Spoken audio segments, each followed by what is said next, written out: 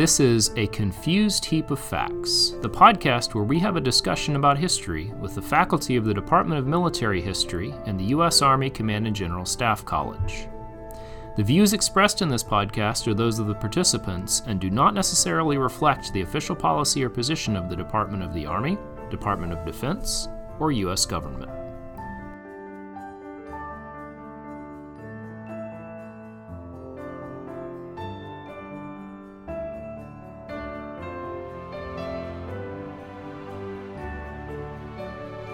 Hello, this is Dr. Jonathan Abel, and we're here today with Dr. Zachary Fry. Dr. Fry, welcome. Thank you. And also with us is Dr. Bill Nance. Welcome. And we're here today with Dr. Fry, who's an associate professor at one of our satellite campuses at Fort Belvoir, to talk about a lot of sites he's proximate to. And we'll talk about the importance of battlefields in military history and military history teaching. So let's start off with a very dumb but also very hopefully insightful question, which is, what is a battlefield? What is a battlefield? That is a good question. A battlefield is, for a military historian, is a place where something very, very significant has happened, in which soldiers have fought, soldiers have died, something has been decided or not, and in the case of many of the Civil War battlefields, which I am proximate to, as you mentioned, there's been some effort to preserve that site, and either through the National Park Service or some other institution or organization to interpret what happened there in a way that makes its meaning relevant for visitors, who, in the case of Civil War battlefields, usually is the American public. So that would be my quick and dirty definition of a battlefield, but perhaps that's insufficient because it's a term that's freighted with meaning. Well, and I want to direct the question as well to Dr. Nance, who is, in addition to being a military historian, is also a combat veteran. So how would you answer that question, Dr. Nance? I'll start at the same place Dr. Fry said, but a battlefield is where people fought. I'll be even more general than that, because typically when we think of battlefield, you think of Gettysburg, Antietam, but I'm also mainly a World War II historian, and you start talking about the Battle of the Bulge. Well, the battlefield encompassed a huge part of Belgium, Luxembourg, parts of Germany. So it gets very hard to sit there and say this was a battlefield, particularly when you get this huge swath of territory. So, or, for example, the spring crossings of the Rhine. I mean, it's basically the length of the Rhine, mm-hmm. right? Right. And so what you end up with is that you have to make a decision as to what you're going to talk about. So, for instance, we use the popular memory. When people go to the Battle of the Bulge, they go to Bastogne and they look at Easy Company's foxholes, and that is a battlefield to them, or a town. And it's interesting to me what people choose to memorialize and what they don't, because a battlefield can be exceptionally tiny. Some of my own personal experiences, it's literally a street. In Mosul, correct? Second? In Mosul? Yes, in Mosul, where it was, no kidding, just a guy decided to open up from a window, and we spent the next 3 hours chasing him. And that was a little battlefield. It was a space, less than a football field. That's a battlefield. No one's going to put up a memorial there and talk about the great battle of Captain Nance chasing the sniper, though. Hey, you never know. More than likely not. So that's what. So I think what we're also kind of getting at is what we choose to memorialize too, because right. There's a battlefield in the military sense of people fought here, but there's a battlefield in the memory sense of we choose to set this place off. Mm-hmm. And yeah, I think you both raise an important distinction, which is, we kind of operate on two levels. The one level is the level of reality. These facts occurred at this location. Sometimes those are not very sure. But if you get the further you go back in the past, the more vague they can be. But then there's also this level of memory, and we might even call that the level of myth, right? Mm-hmm. That there can be factual truths, but there's a truth that perhaps is higher, and that's how the battlefield is remembered, whether that's rooted in fact or not. And let's continue through with one kind of more definition. So in America, and obviously this is not true in many cases outside of America, but in America, when we say battlefield, we are generally thinking of kind of one of two things, right? We're thinking of a space that may not be in any way public. It may be on someone's farm. Yeah. But what we really tend to think of is kind of the national park owned walking trails, driving trails, signs. So what's the difference between those two besides the obvious? One of them is curated, one of them is not. The kind of the private space that might be owned privately and not accessible versus the public space that can sometimes be more about the public than it is about the history. Well, it's a difference of interpretation, certainly. If you're talking about a national or a state park, I mean, the majority of Civil War battlefields, the big battlefields are certainly owned and curated by the National Park Service, but many smaller battlefields are, in fact, owned and operated by individual states and historical commissions and so forth, and a number of them are still in private hands. I think personally it must be very strange to be a farmer in Virginia knowing that a battle unfolded on your property. Which is essentially impossible in Northern Virginia, correct? I mean, you're not always going to be near a battlefield. Well, what is certainly the case in Northern Virginia is that this gets into a very important and pressing issue for Civil War historians, which is that of battlefield preservation. Increasingly in Northern Virginia, it's more and more difficult to find green space, so much so that a place like Manassas which I frequent every other weekend, it seems, just to sort of enjoy more and more particular, specific, and arcane parts of the battlefield. It's predominantly a recreation space, and that sense of recreation is I think a very important dynamic that plays out when we consider battlefields, because the American public, when they visit a place like Gettysburg or Antietam or Shiloh, they don't necessarily go there. They don't necessarily go there wanting to be saddened, although that can be a dynamic. They don't go there necessarily wanting to be angered or in any way, dejected coming away from there. They want to be inspired and they want to enjoy themselves. Yeah, this is kind of the Matthew Brady photograph of Ward Town versus the swelling strains of the soundtrack of the movie Gettysburg. As a for instance, so like I had the opportunity to take some West Point cadets to Normandy. Oh my! And that was, of course, a great experience. I'm sure it was. And one of my boss at the time, and a guy by the name of Colonel John Gentile. Mm-hmm. And he what he mentioned when we saw people out walking on the beaches, just having a good time out on Omaha Beach. He said, "That's victory." Yeah. Young couples out doing normal, everyday activity where some of the most hideous slaughter took place. And isn't that what we were fighting for, that people could walk and do that? And I know it kind of spoke to me at that particular moment in time. But one of the things, I want to get back to something you were talking about, like some of the more esoteric sides of the Battle of Manassas. So as we're trying to bound this battlefield, right? What gets saved? Is it the place where Stonewall Jackson held the line? Or is it the place where the trains of the Army of the Potomac were and where they routed and it caused a big problem? What would generally get saved?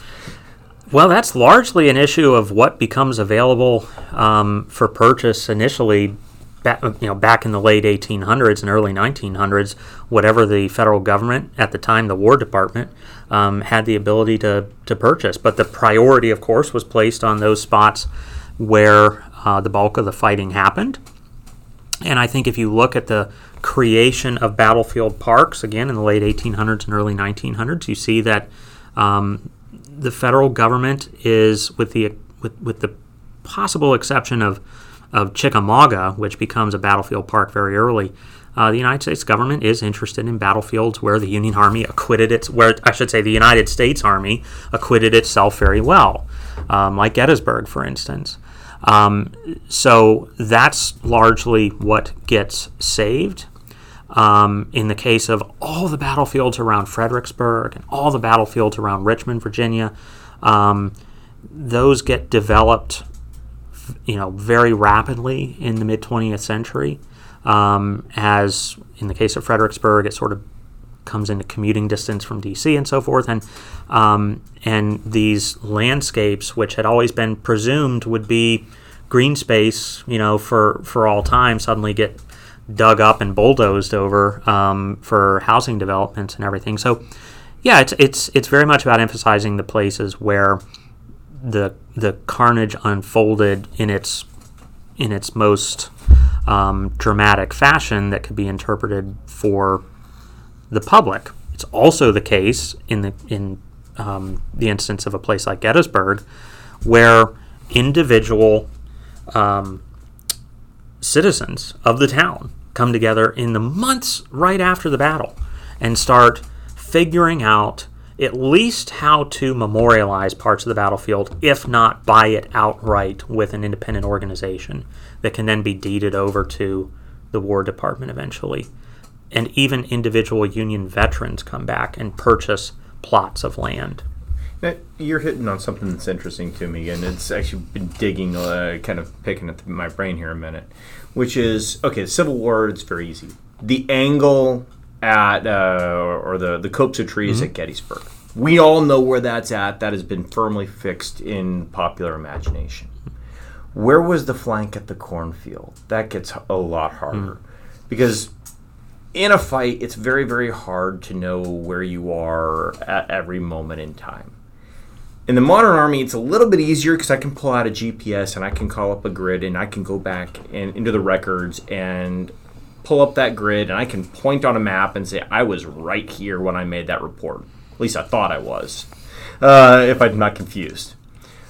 But, so we know the big names, right? Like the copse of trees, the Bloody Lane. Those are easy. But what about those other equally important points in Civil War battlefields, but they were in the middle of a field or in a set of trees? How are we going to put our finger on a map and say it was here? Well, it's very difficult, and there's been a lot of great scholarly work looking at those difficulties, because you're dealing in the case of Civil War combat. Perhaps this is true universally, where the combat was absolutely frantic, oftentimes very ill organized. Oftentimes during the American Civil War, the ability to move and maneuver large bodies of troops wasn't quite what it would be, let's say, on the Napoleonic battlefield. During the American Civil War, the primary unit that moved tactically on the Civil War battlefield was the brigade. So it became very difficult to see what was going on a Civil War battlefield, and therefore relatively difficult to articulate afterward what happened on a Civil War battlefield. Great article by Carol Reardon looks at this, just the tremendous challenges of trying to parse through Civil War soldiers' accounts, because the nature of Civil War battlefields in particular was so fluid, dynamic, and ill-organized. Yeah, and I think it's also worth pointing out, when it comes to the history side, there's a problem, which is, on the one hand, many reports are written long after the events occurred. Two, the accounts are not necessarily believable, whether by accident or by malice. And three, sometimes by the time those accounts are written, the battlefields have changed, right? So if we're talking about a stone wall, and there's an infamous stone wall at Fredericksburg, that wall is still there. But it's entirely possible that wall would have been torn down a year after the battle, and we wouldn't have that landmark, right? So there are many difficulties connecting the history, the recorded history, true or not, to the physical space. And I want to continue down this line of talking about the physical space. So you keep talking about interpreting, and I want to dive into that a little bit. So we have a space, whatever our battlefield is. We probably not use the term battle space, but whatever the battlefield is, there is a physical space somewhere where something happened. Let's say, in the case of a state or national park, okay, that land is now publicly owned. Presumably it's fenced, but we still just have a space. So how do we turn that into a battlefield that kind of the typical, non-history podcast listening American would recognize as a battlefield? What do we do to go from empty space to interpreted? Heavily manicured, monumented. Yeah. Well, in the case of some of the battlefields we've been discussing, it begins, of course, with that process that I mentioned where the land is actually, bought up. The land is then turned over to some authority which can commemorate what happened there, which brings up all sorts of complex issues. How do we commemorate? And by we, what do I mean by we? Are we talking about soldiers? Are we talking about, because there were wartime monuments erected during the Civil War? There's a famous one at Stones River. Are we talking about veterans? Are we talking about veterans decades after the fact coming back, sort of after a particular interpretation of a battle's meaning has really congealed? Or are we talking about some public history organization, perhaps in the present, who's looking back with a completely different set of priorities and meanings? So much of it depends, I think, on monumentation. Not to say that all Civil War battlefields or all battlefields in general are heavily monumented, but a number of very important Civil War battlefields are. Listeners know them: Gettysburg, Antietam, Shiloh, Chickamauga, and so forth. So a lot of it begins with monumentation and ends ultimately in some sort of public history responsibility for interpreting the meaning of what happened there through narrative tablets, through interpretational tours by rangers and licensed battlefield guides. In the case of Gettysburg, people whose job it is literally to know as much about what happened at that particular battlefield or in that particular space as possible, and interpret it in a way that's meaningful for the public. So from a physical standpoint, it starts, I think, with monumentation or some other physical manifestation of remembering what happened on this particular spot. Which will necessarily also create the movement, right? So one of the things I think that perhaps we don't take notice of, but is very much a part of the battlefield experience, is how movement is curated. Whether it's curated by the public, by building walking paths, or more often by building concrete paths. Yeah. So how do you decide how to progress people through a battlefield to where they can understand the interpretation? Well, that's a good question. It's a question I'm sure that vexes a lot of public historians and National Park Service historians as they consider all the dynamics at play in interpretation.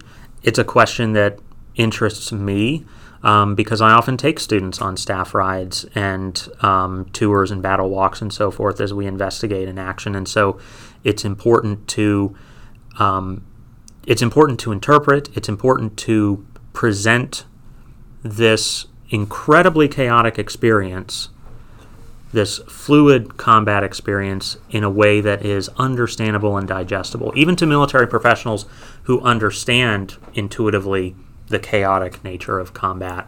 It's important to interpret it in almost a logical fashion if you want them to get some meaning from it that can help them in, let's say, their appreciation for the profession of arms or for the complexities of field grade command, whatever. So it's important to develop some sort of logical flow. Yeah, and it's a challenge. Yeah, let's talk about one of the significant challenges of the conflict you study in commemoration versus interpretation, which I imagine that's less of a line and more of a Venn diagram. This is a war in which both sides were American. And it's a war that still has very strong social dividing lines. So how does a given, let's call it, National Park Service committee versus the states, because we kind of know how the states are going to do it. How does a federal government body decide how it's going to commemorate Confederates? Well, that's an issue that I think has changed a lot over time. And I'll be honest, I'm not privy to a lot of the conversations and processes that public historians would go through. Let me ask it in a more probably a more useful way. It's a good question. How do you think it should be done? How do I think it should be done?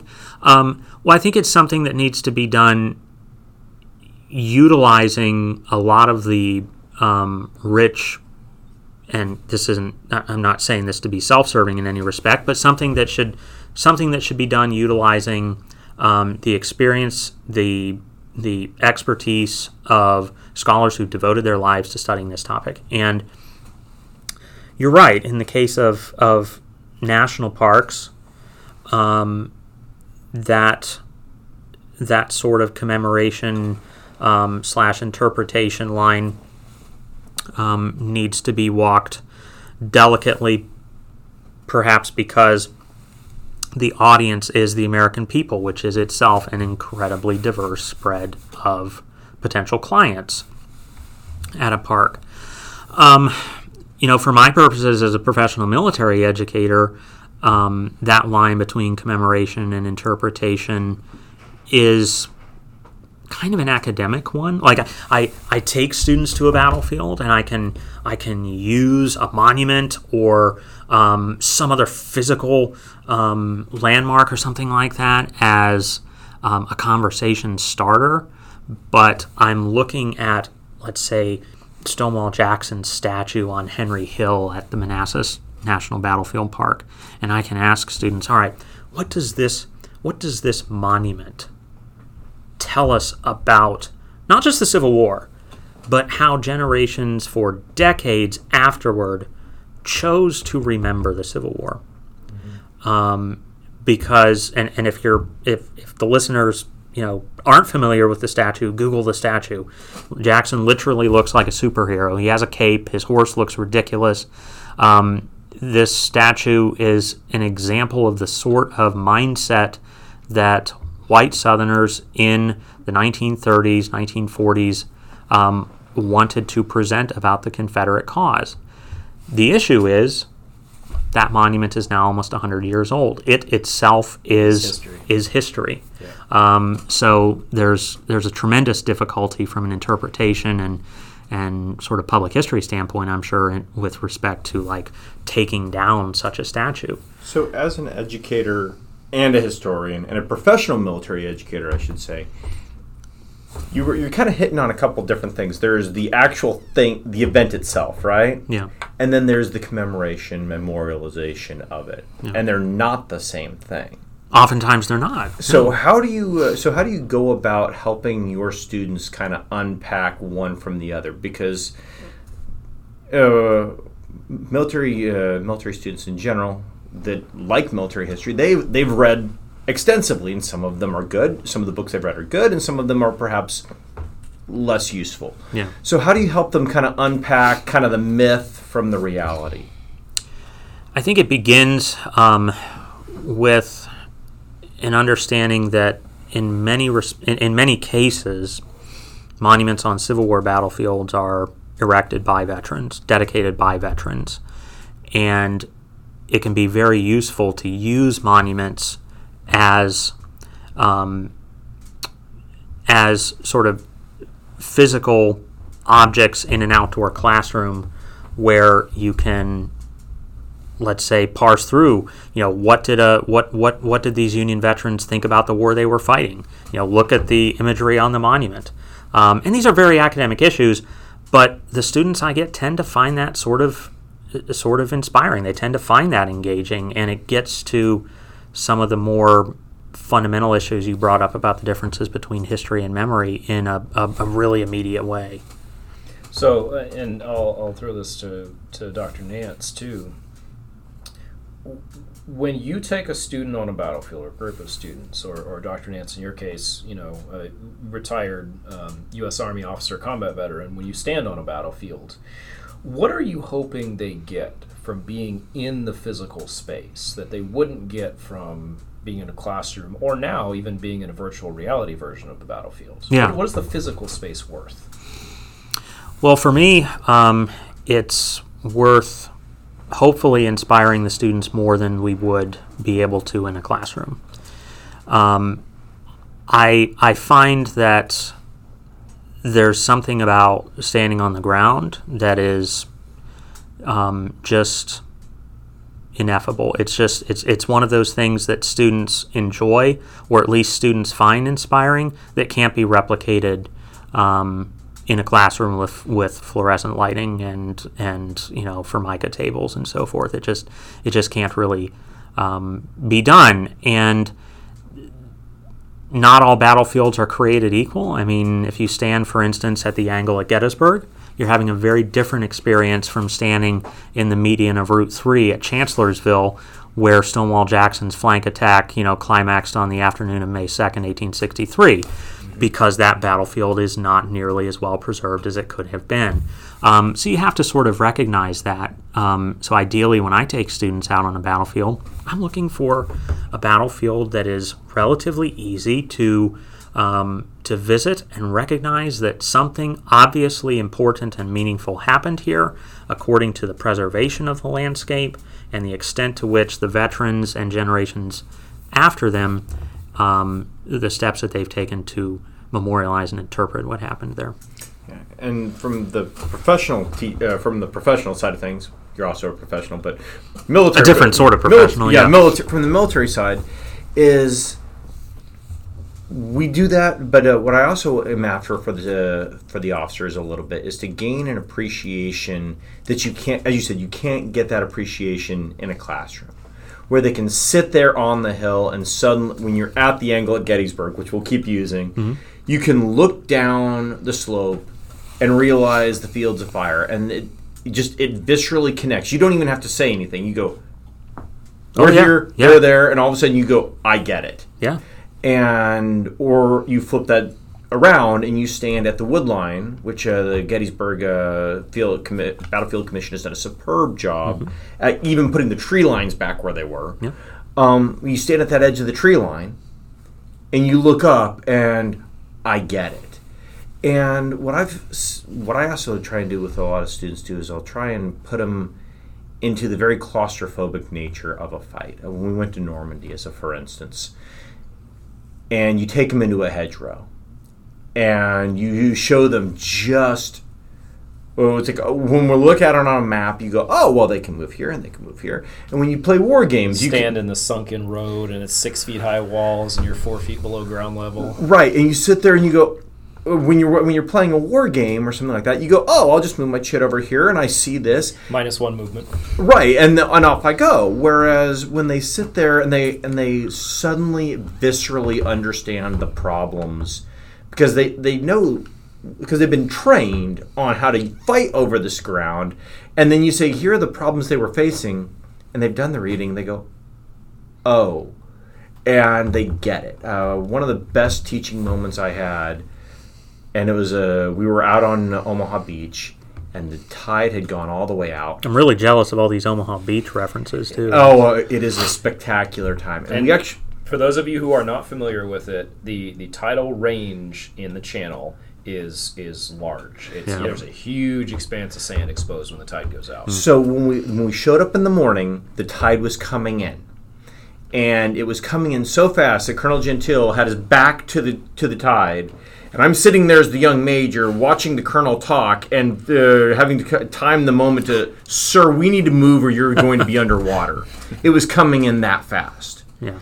And then in the afternoon, when it had gone, and the students saw just how fast the tide was coming in, because that was the tactical problem at Omaha Beach. You landed at low tide, and then the tide is coming in behind you. And the students immediately saw that and went, oh. And then in the afternoon, when the tide had gone all the way out, then we walked all the way out to the edge of the water where the landing craft had actually landed. And then we stood out, and it was a good 300-400 meters. And the other thing you do when you stand on the beach at Omaha is you turn around, and there's a big tidal range, and there's a beach, and then there's a set of cliffs. Yeah. And then you're sitting there, and a student was sitting there, and the nice thing about West Point cadets is they're all young and tip-top shape. One of the cadets was a firstie, a senior, decided that he was going to run. He was just going to sprint all the way from the water line all the way to the edge of the bliss. Just like in The Longest Day. Exactly. Just like in The Longest Day. Just because nothing happened. That's exactly how it happened. And he sprinted all the way in, and then we, being the slightly older major, I walked in, and we got there, and he was huffing. He was still huffing and puffing by the time we got there, and it took us a good 10 minutes to get there. And he's like, and they did that with Combat Pack under fire, and it connects with the students in a way that doesn't do that. So Zach, I'm going to kick it back over to you here really quick. So, as an educator, as you're getting these students coming out there, how do you prep these students for going to the battlefield? Is this just something you show up to do, or how do you kind of get them ready for it? It can be, although in that case, and this is something I played around with a lot during COVID, when I was teaching virtually, as you guys were here as well for to some extent, perhaps not as long as we were at Fort Belvoir, but the students in that case had never really met in person before. So actually going out to a battlefield in Northern Virginia and spending a day with each other was a great way to actually physically meet each other. So in that case, and it was always done on the weekends, it was always on their own time. In that case, it may have been less formal than what other professional military educators might consider a true staff ride, which includes the preparation phase, oftentimes where students are getting together for a number of hours beforehand in the classroom, going over what happened so that there are no surprises when you go on the battlefield. Oh, John Pope's army loses at Second Manassas. I didn't see that coming. Spoilers. So there's some preparation that goes into it ideally. Students understand not just who the major figures are, if you're choosing to role play them, although I usually don't do that, but also how these armies, in the case of the American Civil War, functioned, which is oftentimes vastly different from how students come in thinking they should have functioned. These are armies, dinosaurs with bird brains is the image that's often presented. Tremendous amount of destructive power, but with no real discernible general staff like we would think of it. So it's a very different. Why wasn't the Union Army low crawling through the cornfield at the right? Well, yeah. And why did they march and fight in these stupid double rank line formations? Of course, but these are of course questions that we've teased out already in H100. By the time we get to the staff ride opportunity, so students generally understand the mechanics of a 19th century battlefield. By the time they visit the battlefield, they understand how the armies move, how the armies fight, how the armies are subsisted, all of these sorts of things. So there's some amount of preparation that goes on beforehand. Much of that preparation, from my perspective, I try to craft at the operational level. And that's, I think, really important for CGSC students in particular. We're crafting staff officers who can think and function at the operational level.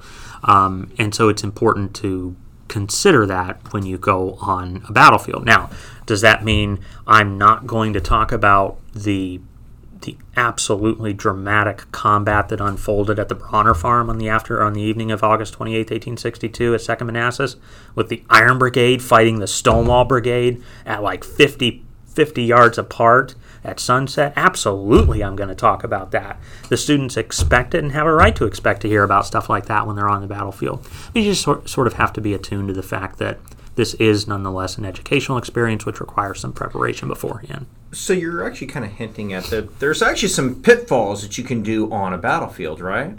When you're as an educator, you can take a bunch of students out onto the battlefield, and perhaps you can actually create more problems for yourself. Could you talk through some of that? Sure. I think there is. I'll speak to one that I've encountered a lot on Civil War battlefields, and it's a propensity we have, I think, as military historians to caricature commanders to the extent that we sort of abdicate analysis. In other words, sort of going back to John Pope at Second Manassas, how in the world could he have been so close-minded, so just absolutely immune to reality and making such abysmal decisions on the battlefield? He must have been an absolute idiot. And when you say this general or that general was an idiot, or this commander, that commander was an idiot, you really do abdicate analysis, I think. And it allows you to sort of dismiss that person as a caricature. And I think we do this as well with commanders like George McClellan, simply saying, oh, he was an idiot, or he was a coward or something like that, when the reality is far more complex, far richer for discussion, I think, and visiting a battlefield and talking about those complexities allows you to sort of tease out the meaning and the significance of it.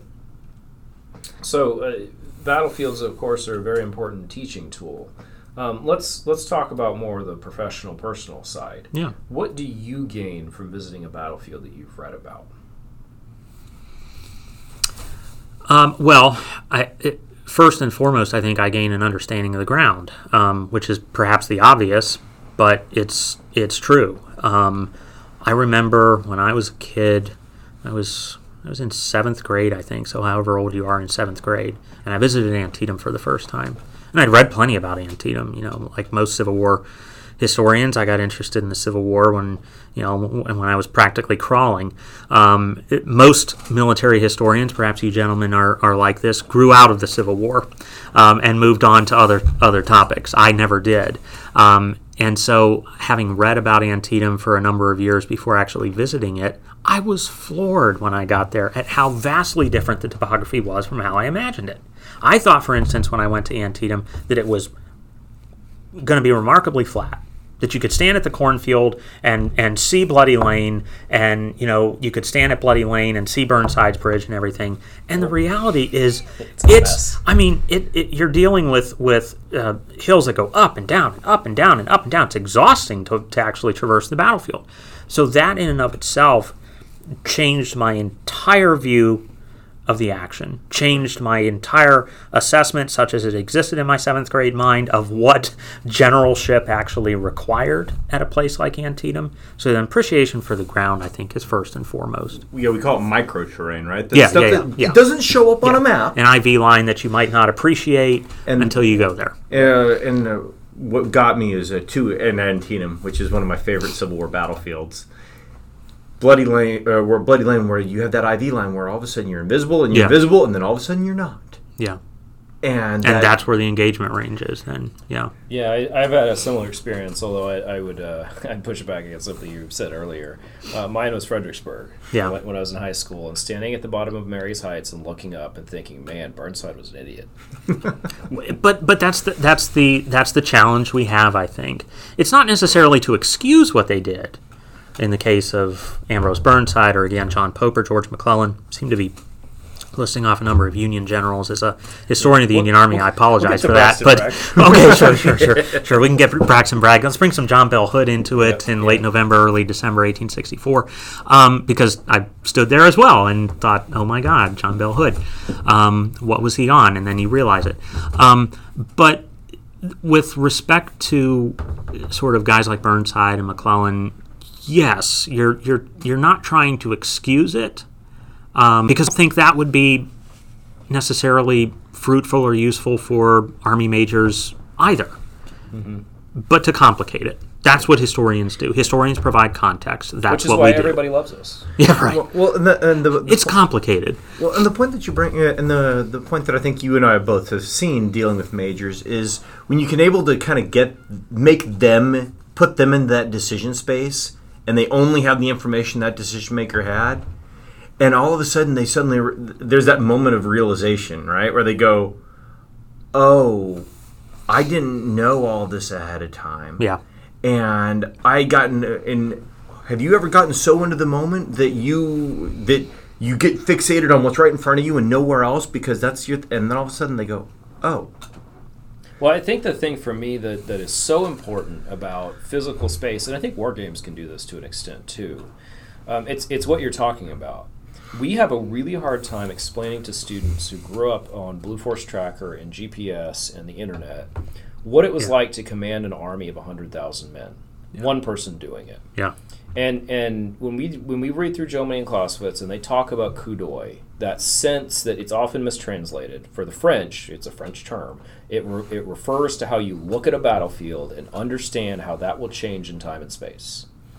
And being on a battlefield, you understand that. You understand how a Napoleon could look at a space and say, in 4 days, the Russians will be here, and I will beat them here. And that's absolutely what he would do. That's what he did at Austerlitz. That's what he did in many other battles. Mm-hmm. And I think the great value of the physical space is getting people to understand what a military genius really is and what the skills of a military genius really are. That's a good point. Now, one thing I'll throw to you, because what would you... now, in the Army, we have this thing called a Tactical Exercise Without Troops. A beautiful acronym called a TOOT, because reasons. And where we go out and we just look at any piece of ground. And we talk through it, and it's typically done with a map exercise prior, and then we go out and we just walk it. Very similar to an actual late 19th century Prussian staff ride. Yes, very much so. Yeah. So how is that any different, better, or worse than actually going out onto Antietam and doing it there? It's a question that interests me. There are very different methods and pedagogies for using battlefields, historical battlefields, as classrooms. And I've had this discussion with a number of my colleagues who work at other PME institutions. My good friend Chris Stowe, who works at the Marine Corps Command and Staff College, he has a very different, a very innovative approach to using, I don't want to say using battlefields, because much of what he does with their decision games approach to staff rides really is at the operational level. Very little of it is at the tactical level on the battlefield itself. But they will take a Civil War campaign and essentially do what you mentioned a moment ago, which is they will go through the possibilities of this campaign at the operational level using the information as it was available to those field army commanders or corps commanders at the time. And in that sense, it's really kind of ahistorical. I hope they wouldn't mind me calling it that, but in a sense, it's purposefully ahistorical. It's not saddled by the history and by sort of trying to recreate in the student's mind's eye what happened here in 1862 or 1863 or 1805. And they don't have the hindsight that you. They don't have the hindsight, right? And in that sense, if you are tied to the history, which isn't a bad thing, I think. If you are tied to the history and you want to do the sort of staff ride that privileges the historical integrity of the action of the campaign, another pedagogical approach is simply to not prepare your students, to bring them to the battlefield and basically see their reaction as the battle unfolds in their mind's eye, so that instead of going to Fredericksburg may not be the best example, because you go to Fredericksburg, you're going to see houses. Marie's Heights Marie's Heights itself is well preserved, like the National Cemetery, but the field in front of the stone wall, unfortunately, is long gone. But let's say Gettysburg. If they don't know how the second day of the battle unfolded, but you take them to Seminary Ridge, show them Devil's Den in the distance, show them the Round Tops, and tell them what we're now going to be doing. They don't know that the Alabamians and Texans and Georgians attacked in that direction and over all of that ground, and many of them without water and so forth. They don't know any of that. They haven't done the preparation beforehand. That's a different pedagogical approach and a different take that may yield a completely different experience for the students, but one I think that's nonetheless valuable. Yeah, let's talk about some of the more controversial aspects of battlefields and commemoration and all of that. First, we've talked a lot about Civil War battlefields, but of course that's not the only war that took place, even on some of the grounds. Sorry to say, no. Yeah, so how do we as Americans handle commemorating the Civil War versus the Revolutionary War, the War of 1812, or even where I'm from, the Mexican War? How do those, what's the rank order of precedence for preservation and money? Well, certainly never having been to a Mexican War battlefield, I can't speak to that, although I understand... They're mostly in Mexico, so... Yeah, I understand Texans probably take that very seriously. Boy, in terms of the rank order of priority, at least in the American psyche, I'd be hard-pressed to think of anything that takes precedence over the American Civil War. I mean, certainly there's an organization, the American Battlefield Trust, that exists to purchase this land and preserve it in perpetuity with the hopes of turning it over to, let's say, the National Park Service or something like that. Civil War battlefields are their bread and butter. They have been for a long time. Revolutionary War battlefields, you think of some of them in the Northeast are either preserved at this point or they're not because they're in the Northeast. And we don't think of the War of 1812. Well, and we don't. I come from Ohio where, we could go up to Put-in Bay in the middle of Lake Erie and there's this, enormous, grandiose monument really to American/Canadian peace, 200 years of American-Canadian peace, but to Oliver Hazard Perry's victory up there as sort of a landmark in the story of American sovereignty and everything. So, but I think it's hard to imagine anything supplanting the importance that the Civil War has in the American psyche when it comes to sort of preserving and memorializing and interpreting Civil War battlefields. So, kind of a follow-on from that, within the Civil War itself, there's a unique problem, and I can't think of examples where it happens anywhere outside of Western Europe, where you have situations where you have multiple battlefields on the same site, whether that's the Yes. Wilderness, Chancellorsville, and Yep. Fredericksburg, Yep. the First and Second Manassas. So how does a battlefield handle multiple conflicts on the same site? How do you rationalize that space? How do you rationalize that space?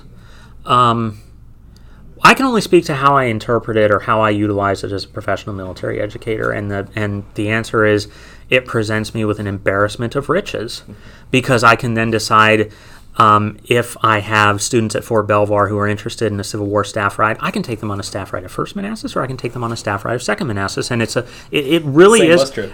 Yeah, exactly. It turns out it costs exactly the same amount. So, or you can do both if you're really enterprising and want to punish the students. I mean, in the case of Manassas, I opt for 2nd Manassas. Far fewer students have any sense of what went on at 2nd Manassas. The battle is 5 times bigger, 5 times costlier. The armies that fight at 2nd Manassas are mature armies that understand how war works. Now, arguably, there's really important lessons to 1st Manassas and understanding sort of that America's first battles, idea of what happens on the battlefield when you don't know how to fight a battle. But from the standpoint, and things go crazy really fast. But when you have multiple battlefields, it presents you with challenges, but it also presents you with an incredible amount of opportunities, and that's just the nature of the beast living in Northern Virginia. Like you said, I can go to Chancellorsville, and part of the time when we're at Chancellorsville, we're actually on what is traditionally interpreted as the Wilderness Battlefield from 1864. But by God, Civil War armies fought over it in 1863 too. Mm-hmm. So we're kind of coming back to how we use the battlefield, and Yeah. I had a question because this is something that I've struggled with. How do you interpret battles that happened over such a wide array? Antietam, I love Antietam because Antietam occurred basically north to south. Yeah, so like, you like can, a clock almost. so you can start the students in the north, and that's the morning, and by the afternoon you're at Burnside's Bridge, and you can wrap it up. Yeah. But how do you handle things like 2nd Manassas, where it's all over the battlefield, or first Manassas, same thing, or God help us, the Wilderness, where it's all over the sprawling space. How do you kind of break it down for them? I have to make very difficult decisions about what I think is worth visiting and feasible to visit. And in the case of a battlefield like 2nd Manassas, the primary consideration we have to deal with is the fact that a major intersection at the heart of the battlefield is a prime spot for afternoon and evening commuters in Northern Virginia. where the Sudley Road and Warrenton Turnpike, as they were termed during the Civil War, intersect. If you don't pay attention to that, you're going to get stuck for a half hour at that intersection and lose, a good chunk of the afternoon. So it's largely about determining what's feasible, what are you going to get what are you going to get the richest student experience from? Not to harp on Second Manassas too much, but when I take students to Second Manassas, I often take a somewhat different approach than what you guys here might take if you were to bring students there. Because I have a lot of medical services, doctors, nurses, and so forth, I almost always take my students to a field hospital location. And a place like Second Manassas offers, on National Park Service ground, although it's not necessarily, it is interpreted like there is signage there that indicates it was a field hospital, but it's not listed on the map as like a field hospital location or something like that. But I'll take students there.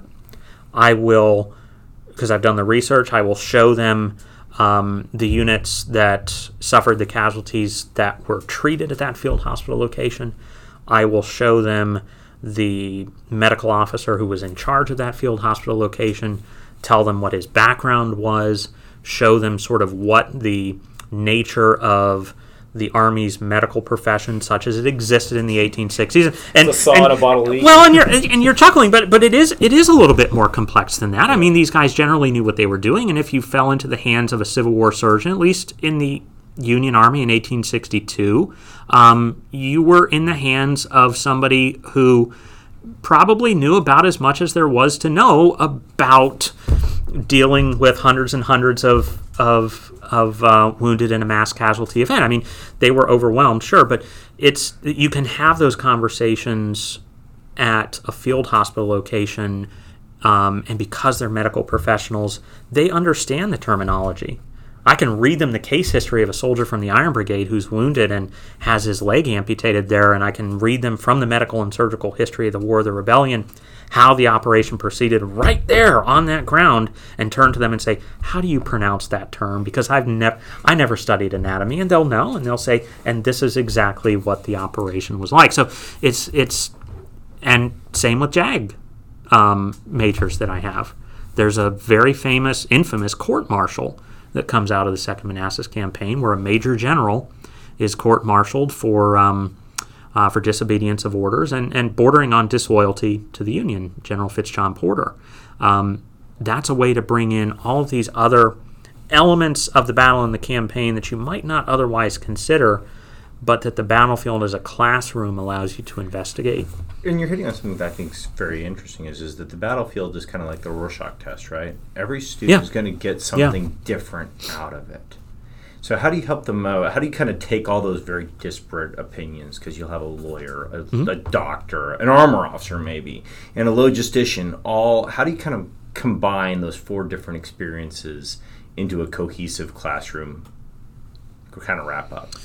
Well, you do it by being able to cede control of the conversation to the students, by giving them the opportunity to reflect on the spot about what they're seeing and what strikes them about it. Because, yes, a lawyer is probably going to see something very different from an armor officer. And a logistician may see the same thing as a medical services officer, maybe not. But these are conversations you can have, and you have to be willing to allow students to drive the discussion. And that's largely how my staff rides proceed. I will inform them about what happened here, and very similar to in how we operate in the classroom, in the history curriculum that we all teach, I'll then ask them, what is the larger significance here? And that tends to channel into a very, elaborate discussion that can go in any number of really rewarding directions. So one last kind of battlefield controversy question. One of the things that can happen to battlefields, and I would argue it's true of Gettysburg, it is certainly true of probably the most visited battlefield in the world, which is Waterloo. which is that they can kind of be turned into theme parks. Mm-hmm. And that can happen in a number of ways. So at Gettysburg, it happened first by the veterans who built all of the monuments. Yes. And then it's happened by not necessarily commercialization, but just by the accretion of the different things around the battlefield. At Waterloo, it's gone even further because the battlefield essentially doesn't exist anymore. The terrain has been changed By the Lion Mound and other things. Yeah, there's a giant hill in the middle of the battlefield. So, how does a battlefield get like that, first of all? And second, how do we manage a battlefield that might be in that condition? Well, it gets like that through the, I would argue, the conscious construction of a memory, of an interpretation of its meaning that makes it such a significant event. Waterloo is one of the 15 decisive battles of the world. I mean, of course it's going to be a theme park, same as Gettysburg. People are going to want to see this spot. Ergo, people are going to need a place to stay. People are going to need a place to eat. People are going to need something to do in the evenings, which may or may not lend itself to ghost tours and everything else that happens. Or casinos. Or casinos. Hopefully not. So that's almost, I hate to say it, but that's almost a measure of how significant a battlefield becomes in the collective psyche, the extent to which it is a theme park. And I guess I would caveat that by saying at least battlefields that came into their own as tourist sites in a certain era in the late 1800s and early 1900s, perhaps, that that approached not just commemoration, and certainly not like appreciation, but visitation to a battlefield in that particular way. And Gettysburg, as an example, has made tremendous strides in trying to correct that. Mm-hmm. The way we perceive battlefields as visitors, certainly as scholars, but as visitors, maybe has changed in the past half century or century. And so, there used to be a theme park on the backside of Little Round Top back in the late 1800s. That's like a legitimate theme park, with rides and everything. That's gone. There used to be a gas station in the Peach Orchard at Gettysburg. That's gone. They're getting rid of General Pickett's Buffet at Gettysburg. I'm sorry to say, for anybody who grew up like I did going to General Pickett's Buffet, reclaimed by the American Battlefield Trust and perhaps one day returned to the Park Service, as it was a very important sort of end of the Confederate line during Pickett's charge. So these efforts indicate just how much our view of the purpose of battlefields as physical spaces has changed. And to the credit of organizations like the National Park Service, you would never know it standing in the Peach Orchard that there was a gas station there. You would never know it. All right, one last question, and this is for everybody. And that is for each of us to say what the favorite battlefield is we visited and why. Dr. Fry, I think we might know your answer, but go ahead. Well, I mean, it honestly does change. Like, certainly it used to be Gettysburg, and I feel almost like I'm cheating on Gettysburg by choosing anything else. But it changes based on what I'm reading and able to visit. It changes based on whether I'm interested in working on a research project or not. So, like, I went through several years when it was Manassas, and that's why I loved taking students there. And I've been on a real Spotsylvania courthouse kick lately. I teach an elective at Fort Belvoir on Grant's Overland Campaign in 1864. It's sort of the capstone piece of it is a trip to Spotsylvania Courthouse. And there's something that just grabs me about the nature of the battle there, the personalities involved, and the pristine, contiguous nature of the battlefield, which is really exceptional in Northern Virginia. That probably makes it my favorite battlefield. Okay. Dr. Nance? I've got a lot, but probably... You gotta pick one. I have to pick one. So even though this is going to sound odd, but even though I've been in Normandy and France and seen that, in terms of actual just a single battlefield where I can go and appreciate a single event, it's really Antietam. To me, good man. To me, that a World War II scholar picking a Civil War battle, but what it comes out to is just I like it because it's very easy to narrate the battle. And to me, it's one of those very few places where I can go and I can stand on the ground and viscerally appreciate how things went down. When you stand on that hillside overlooking Burnside's bridge and you realize, wow, that's actually what they had to do. You go, wow, it's something about that battlefield speaks to me. And it was one of the first staff rides I actually did, other than Gettysburg. Yeah. Gettysburg is great, but Gettysburg's almost too big, in my opinion. So Antietam's just the right size for me, and I like it. Yeah, so I'd say mine is, unfortunately, I'm an 18th century French historian, so almost all my battlefields have been World War'd. Thank you, Dr. Nance. So I will pick one from America, and it is Chalmette. Okay. New Orleans. Yeah. And the reason I like it is it takes a while to drive to, but when you get on the field, you immediately appreciate every important aspect of the battle. You see the tree line, you see how the battlefield funnels the British forces into the American fire. You can see why Jackson put his guns on the wall that he did. The barn is still there. I'm not sure it's the original barn, but it's a barn. So you immediately understand why the forces were arrayed the way they were, and you understand why the battle went the way it went. With the British kind of, you can see the smoke sitting in the low area and the British kind of getting lost and shot to pieces by these Kentucky riflemen and guns.